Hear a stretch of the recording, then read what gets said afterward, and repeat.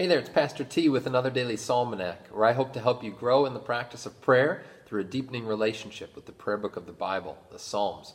And today we are reading, reflecting upon, and praying back to the Lord, Psalm 85. I invite you to follow along in your own Bible at home or to listen as I read. Lord, you were favorable to your land. You restored the fortunes of Jacob. You forgave the iniquity of your people. You covered all their sin. You withdrew all your wrath. You turned from your hot anger.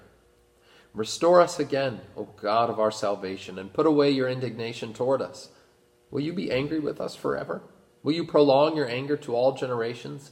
Will you not revive us again, that your people may rejoice in you? Show us your steadfast love, O Lord, and grant us your salvation.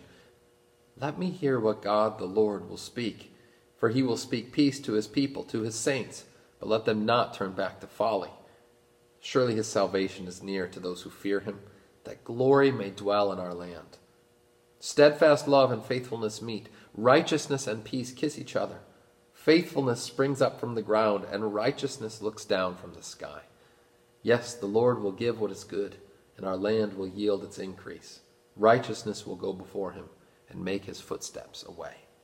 Glory be to the Father, and to the Son, and to the Holy Spirit, as it was in the beginning, is now, and will be forever. Amen.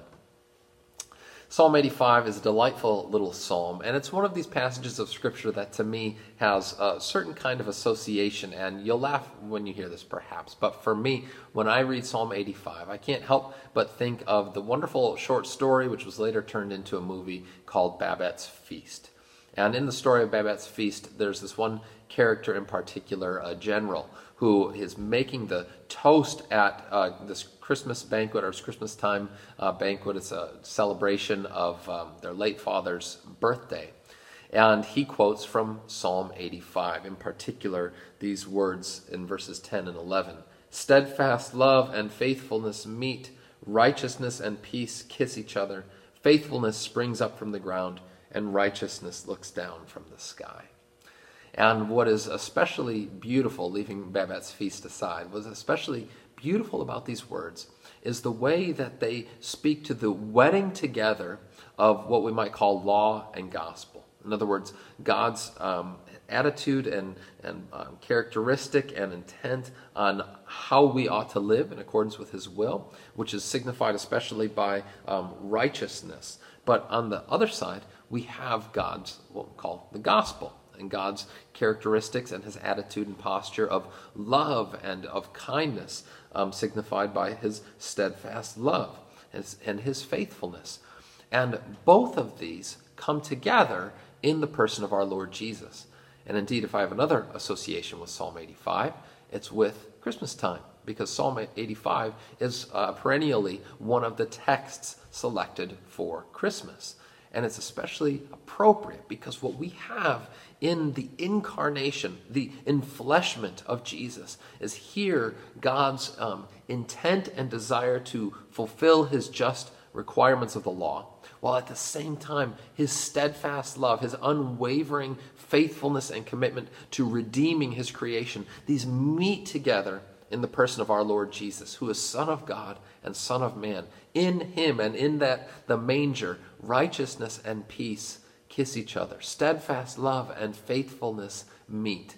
What more beautiful picture could we have than that? And the words of the Psalms give voice to that wedding together, that meeting of the law and gospel, peace and righteousness coming together in Christ. It brings me to the thoughts of the movie of Babette's Feast, but it brings me even more deeply to thoughts of the incarnation and how in our Lord Jesus, the purposes of the Father from time eternal have been wedded together and met their consummation and culmination in him. Let us pray. Dear Father in heaven, we thank you for your commitment to your promise, for your unswerving faithfulness to your word, that you would redeem your creatures, that you would deliver us from our sins. We thank you, Lord, that you did not merely turn a blind eye to the way that your world has been broken and racked with sin, but that in your justice you sent your Son Jesus to bear our sin and to put to rights this broken, fallen world.